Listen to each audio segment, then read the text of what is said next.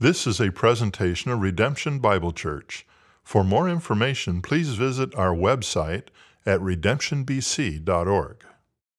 So our title this morning is Calling the Needy, and our passage is found in Matthew chapter 9, verses 9 to 17. You're welcome to follow along in your Bible, or the scripture will be on the screen. But in the meantime, I want to start us off by asking a question. In your lifetime, have you ever been in a situation in which you felt exclusive or special? Part of a club, maybe, that only took or accepted certain members. When I was attending Moody Bible Institute for my undergrad, I'd been given the unique opportunity to live off campus. This was in my junior year, and to provide some context here, to be able to live off campus in your junior year, it was a rare opportunity. Most students didn't get the chance to do this until they were in their senior year, but I somehow managed to be able to get this in my junior year. And I remember the feeling that I had, like this was some exclusive opportunity. I felt special. This feeling only grew when I realized that they had given commuters, people living off campus, an orange ID badge, and the on-campus students got the plain, boring blue one. I still remember holding that special orange ID badge and feeling good about myself, like I was part of that special club. Now, we've all felt this way in some way or in another in our time. Maybe you felt this exclusive feeling by getting into a VIP area or backstage passes at a concert. Maybe your job gives you access to areas that other people don't have. We can't help at times but to feel a certain sense of pleasure in certain levels of exclusivity. Perhaps in the back of our minds, we know that this isn't the right feeling to have, but yet we take pleasure in it anyways. And in our passage this morning, we see that Jesus confronts this exclusivity that is often found in our culture, in our values, ultimately our sinful hearts. We'll see that his expectations of who gets to be a part of this kingdom and what this kingdom looks like is largely different from our own experiences or expectations. So this morning we'll see him confront the exclusivity by calling the greatest sinners to follow him, by calling his followers to welcome all people, and by transforming all those in whom he calls. Now, as we've been moving forward in our series, Signs and Wonders, we've seen a fair amount of Jesus' ministry, and we've been given an idea of the care and compassion that Christ has had for those who are in need. We read about Jesus healing a leper, a centurion's servant, a woman sick with fever. Last week, Pastor Robin preached about the paralytic whose sins were forgiven and paralysis was healed because of Christ's compassion. As we begin our passage, we see Jesus use this same compassion to confront the exclusivity by calling a great sinner to follow him. And this is the first way that Jesus does this. Jesus calls the greatest sinners to follow him. In verse 9, it says that Jesus passed on from there, and he saw a man called Matthew sitting at the tax booth. And he said to him, "Follow me," and he rose and followed him. And there's a lot to unpack here in this verse, but the first thing that I want to unpack is the fact that Matthew, he was a tax collector. This is significant because by our standards, a tax collector would not be a great candidate for a disciple of Jesus. I'm going to explain this with three common features of tax collectors during Jesus' time. The first one is that tax collectors were often Jews selected by the Romans to collect tax for other Jews. This is significant because their work with the Romans often meant that they were viewed as unclean. Furthermore, the nature of their work was to help the very people who were oppressing them at this time. Tax collectors were viewed as traitors. They were aiding the enemy. Right? This wasn't the IRS that we're talking about here. The Romans took over, they hired Jews, and then used them to heavily tax other Jews. The second feature is that tax collectors would often skim money off of the top. They were given the authority to decide the amount of tax that each person had to pay. It was common for tax collectors to keep a fraction for themselves. There's no way to prevent tax collectors from taking great proportions or smaller proportions, and sometimes greater was encouraged. This wasn't, of course, at the cost of the Romans. This was at the cost of the Jews. And I'm curious to know how you would feel if maybe, I know tax season is over, but if next year I would come to you about an idea for your taxes. What if I told you that I could do your taxes for you? Okay, you give me all your documents. I will tell you how much money you owe. No refunds next year. Everyone's owing money. Okay? And you'll definitely be owing money, and you know I will actually have you write the check to me, and then I'll make sure the government gets what you owe. Okay? You don't even get to see the number. We'll keep it simple. Now, if I or anyone was to present this idea to you, I would hope there would be multiple alarm bells that are going off. But this was the practice during this time, and the Jews had no choice in the matter. The third feature is that tax collectors were cut off from Jewish society. They were unable to be witnesses in court. They weren't allowed to have their money used in the temple. The only authority or position that they had was really to the Roman Empire. Their place in Jewish society was often seen next to harlots and thieves. So we can see that Jesus coming to even speak to a tax collector seems suspect enough that even approaching Matthew would have raised some eyebrows. But Jesus doesn't just smile politely and nod his head hello. He says the wonderful words, "Follow me." And now an individual branded as a traitor, thief, lowlife is invited into Jesus' presence. He's called to be one of his disciples. Jesus calls the greatest sinners to follow him. Imagine being Matthew, hated by so many, cut off by your own people, then called into the presence of Jesus. I don't know what Matthew was feeling in that moment, but I can only imagine that he felt undeserving of this calling. I imagine that as Jesus addressed him, he probably looked behind him like, "Are you talking to me?" That he wondered how he, a tax collector, could be invited into an opportunity like this. And yet, we may not know exactly what Matthew was thinking in that moment, but we know by Luke's version of the story that Matthew immediately chose to leave his current life and follow Christ instead. He left everything, that this invitation was too good to pass up. And that was especially true for a tax collector at this time. Verse 10 continues. It says, "As Jesus then reclined at the table in the house, behold, many tax collectors and sinners came and were reclining with Jesus and his disciples." And this is significant because Jesus doesn't just simply call Matthew with discretion and quickly move on. He takes it one step further. Jesus makes the decision to put himself in a social setting with Matthew and other tax collectors.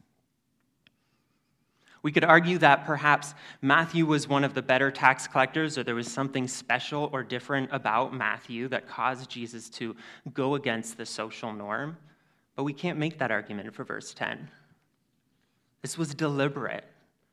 Jesus was purposeful in his decision to spend time with Matthew and his tax collectors and sinners, reclining and eating dinner with them. Furthermore, these events also were not private in a way that we may have people over for dinner today. Jesus being with these tax collectors and sinners was likely open to the public eye. The term reclining implies that this wasn't simply a meal, but more of a banquet, a celebration. So there are two important aspects that we can draw from Jesus in these two verses. The first one is that Jesus intentionally gave his time to those who wanted to be with him, and he didn't allow social expectations or his image, reputation, to dictate who he called into his presence. Jesus desired to be there for those he knew needed him. Nothing else mattered. And if you're sitting here today and you don't know Jesus, and you desire to know him, I can promise you he desires to know you. Perhaps you feel like Matthew or like a tax collector, unworthy to come to Jesus.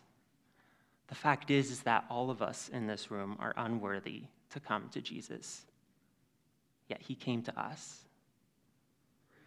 And wherever you come from, whatever you've done, whatever your race is, your gender, your economic or social class, whatever it is, it does not prevent Jesus from wanting to know you and from calling you into a relationship. Welcome all people. As we continue on in our passage today, we see Jesus come face to face with our own sinful nature to segregate, divide, and discriminate. Verse 11 says that when the Pharisees saw this, they said to his disciples, "Why does your teacher eat with tax collectors and sinners?" We know that this event was not a private one. It's likely the Pharisees heard about this and came by or saw it in passing. But either way, when they saw this behavior from Jesus, they spoke to his disciples about the matter. They said, "Why does your teacher eat with tax collectors and sinners?" I want to make sure that we're well aware of the context here, because Matthew and Mark's version of what happens tells us simply that the Pharisees asked the disciples this question. But Luke emphasizes how they were asked, how this question was asked. Luke 5, verse 30 says that the Pharisees complained to his disciples, or another translation of the Greek word says that they murmured or muttered. It was not a, "Hey, I'm curious, why does your teacher eat with tax collectors and sinners?" It was a, "Ugh, why does your teacher eat with tax collectors and sinners?" Right? This was more like Regina George and Mean Girls. Okay, before I met my wife, I never thought I'd be referencing Mean Girls in a sermon.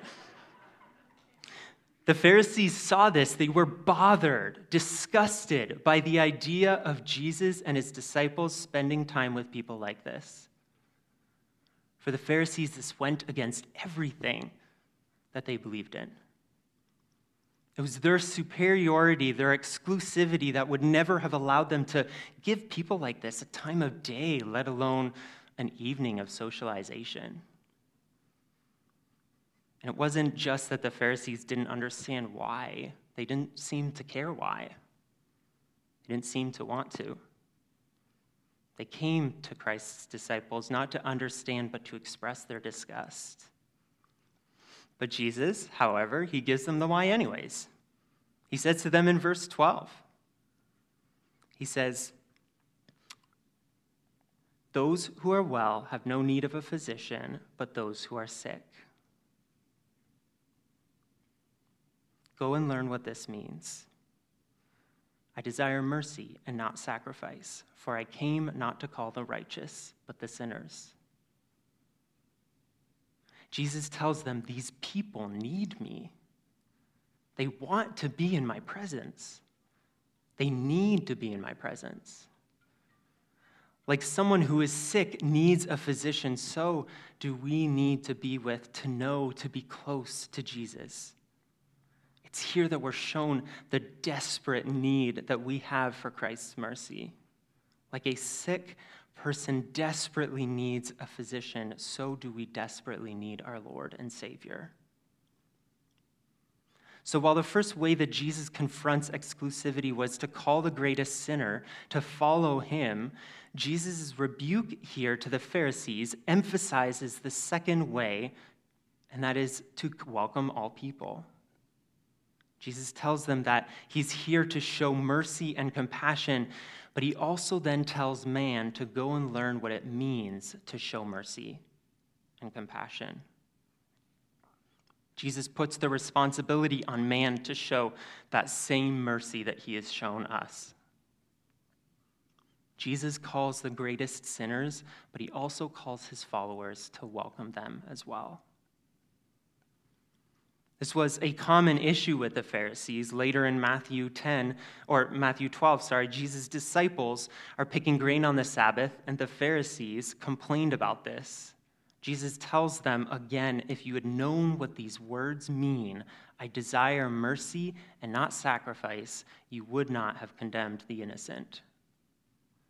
The statement, I desire mercy and not sacrifice, means that the expectations, the rules or traditions that we practice outside of what is in Scripture needs to be filtered through the lens of the greatest and the second greatest commandment, which is, you shall love the Lord your God with all your heart, with all your mind, and with all your soul, and you shall love your neighbor as yourself. Followers of Jesus show mercy and compassion when they welcome any and all who need him. Followers of Jesus should not practice liturgy, tradition, cultural, or social expectations at the cost of Christ's command to love God and love others. It's important to be crystal clear here. We've discussed over the past couple of years that liturgy, tradition, and even cultural values have incredible value and can be used to bring us closer to God. As followers of Christ, we just have the responsibility to make sure that what we do, it does not come at the cost of loving God and loving others. Upon reflection, I've realized how difficult that this can be. Sometimes in the church, we speak to each other about how we are like Matthew. We don't deserve to be called to be in the presence of Jesus. We say, I'm a sinner like the tax collector, and yet Christ saw me and welcomed me into his presence. Then it doesn't take long before we turn from a Matthew into a Pharisee. And I know that I have felt myself going from being the undeserving sinner in need of Jesus to a self-righteous church gatekeeper. Perhaps you felt the same way. We feel desperate need for Christ's mercy, but then moments arise for us to show that same mercy, and we become a Pharisee. Jesus says, go and learn what this means. So do we desire mercy or do we desire sacrifice? Here are a few questions maybe to ponder as we reflect that. The first one is this: is there anyone that could walk through our doors, those doors, and immediately make you uncomfortable?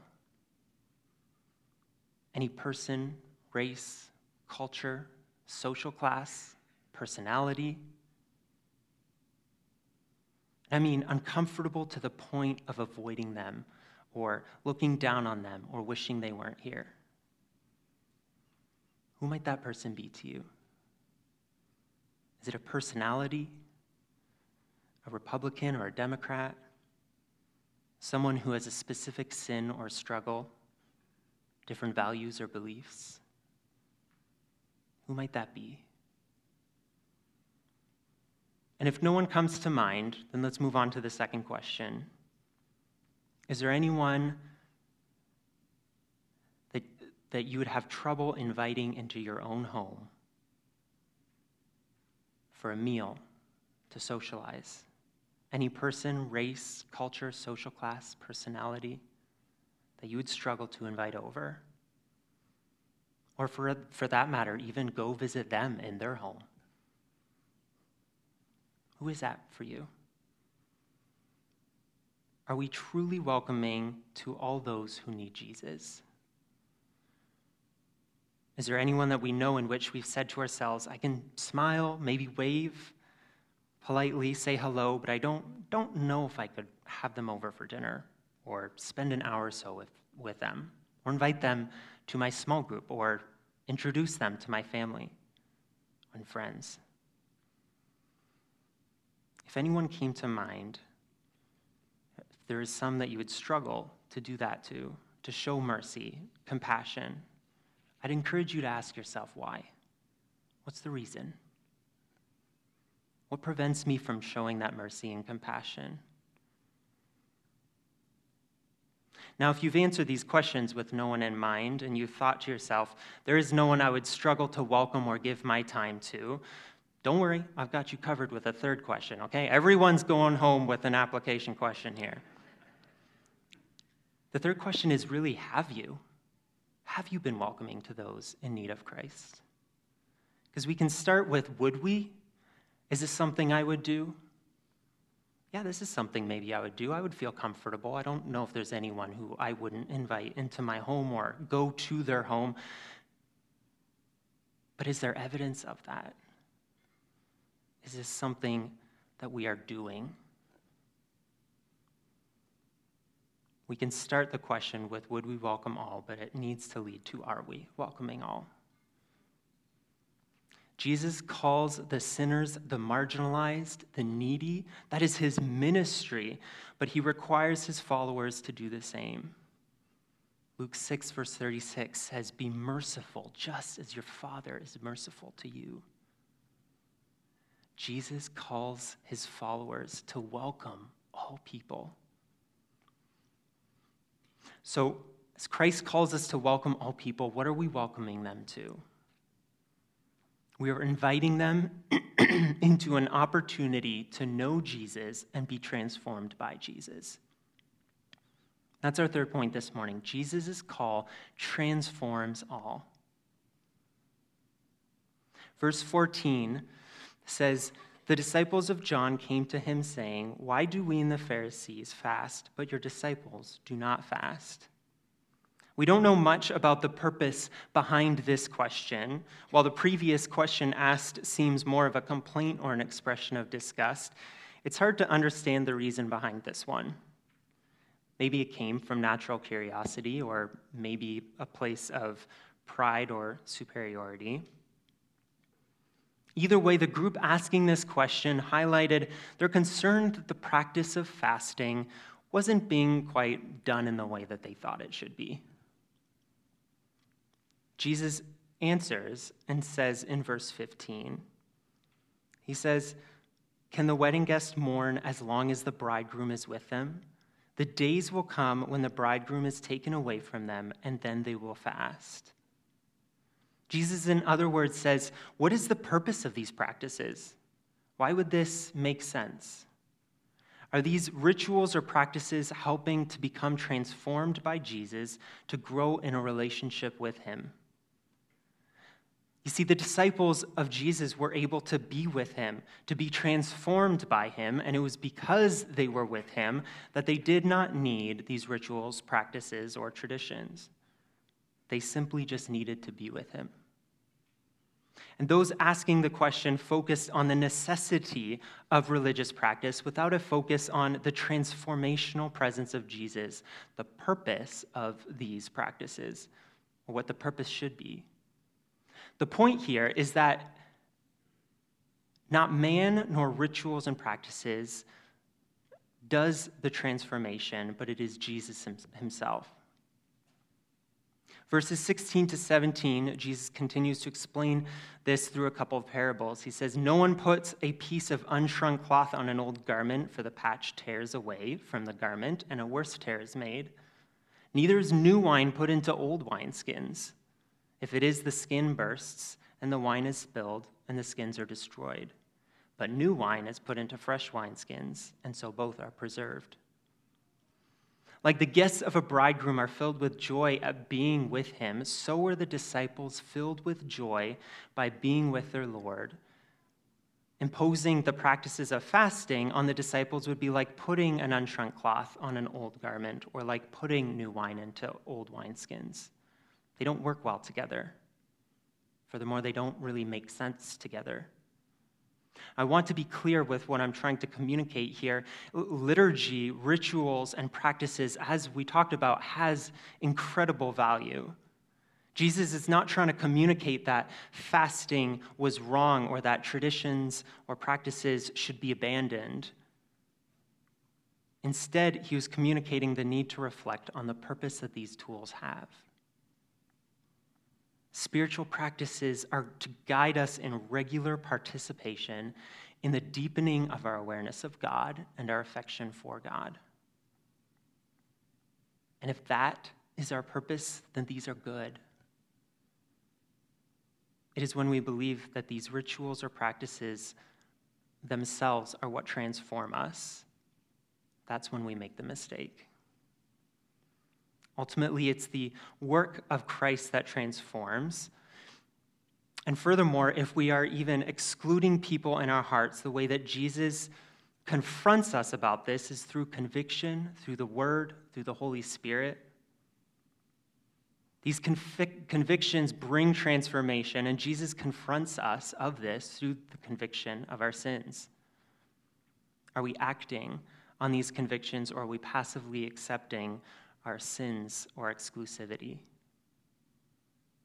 The reality is that the transformational work isn't always transformational in the way that man expects it to be. Sometimes we try to fit it in a box that works best for us or is most convenient, most logical, or beneficial. And some of the ways in which we do this is through our own pride and superiority. We tell ourselves that we know the way to be transformed. We create a path for transformation. Maybe if I sing 5 worship songs in the morning every day, I'll be a better Christian. Or if I listen to a sermon a day, I'll be more transformed. If the purpose of these items, once again, are a way for you to deepen your awareness of God and affection for Him, then do that. But allow the deepening of your relationship with God to take hold and allow that to do the transformational work. The other way that we sometimes hinder this transformational work is through pride and exclusivity. We look down maybe on other people because they are not worshiping the way that we feel they should. They don't read the Bible in the same way or pray in the same manner. We look down on others because they don't practice Sabbath or rest in the same way that we do.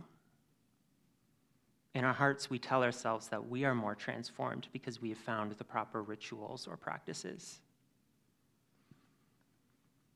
Where is our superiority, our exclusivity, hindering the transformational work of Christ in ourselves and others?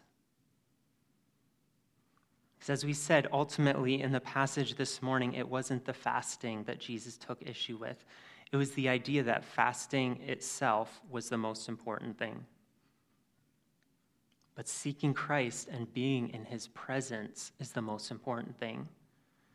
And while we are not able to be in the physical presence of Christ in the same way that His disciples were, we have been given the Holy Spirit who does sanctify us and transform us in the same way. I think what this passage this morning has made clear to me is that sometimes our exclusivity, our pride, can hinder the transformational work of Christ in us and others. That our desire to be special or exclusive prevents us from welcoming others into a church that we feel is for a certain type of people. That our desire to push programs or practices without a Christ-centered focus leaves us feeling like we can transform ourselves however we see fit. That our exclusivity will either lead us to communicate to others that they don't belong, or it will blind us into thinking that we belong because we've earned it. So here's a few important truths from our passage this morning. First, Christ emptied Himself to show mercy and compassion for the undeserving, and none of us are undeserving. 2, Christ desires that we empty ourselves of our pride, our position, and our preferences to show that same mercy and compassion on others. And 3, Christ transforms all those he calls, not by our work, not by what we can do, but by his work in us and through the Holy Spirit and his word. Where do you feel you struggle when it comes to some of these things? Maybe we can ask ourselves this week, are we a disciple of Jesus, undeserved, but called and transformed by his presence? Or are we like a Pharisee, feeling worthy and righteous, but only because of our own self-imposed, self-made religion? When we humbly accept the call of Christ and we empty ourselves of our pride and exclusivity, we'll find God beginning a transformational work in us. It isn't easy, and there's going to be some growing pains, but the reward is your life transformed and a church of believers who are growing together to live like Jesus and love like Jesus. And that's my hope for us this morning. Let's pray. Thanks for listening. For more audio content and information about redemption, please visit our website at redemptionbc.org.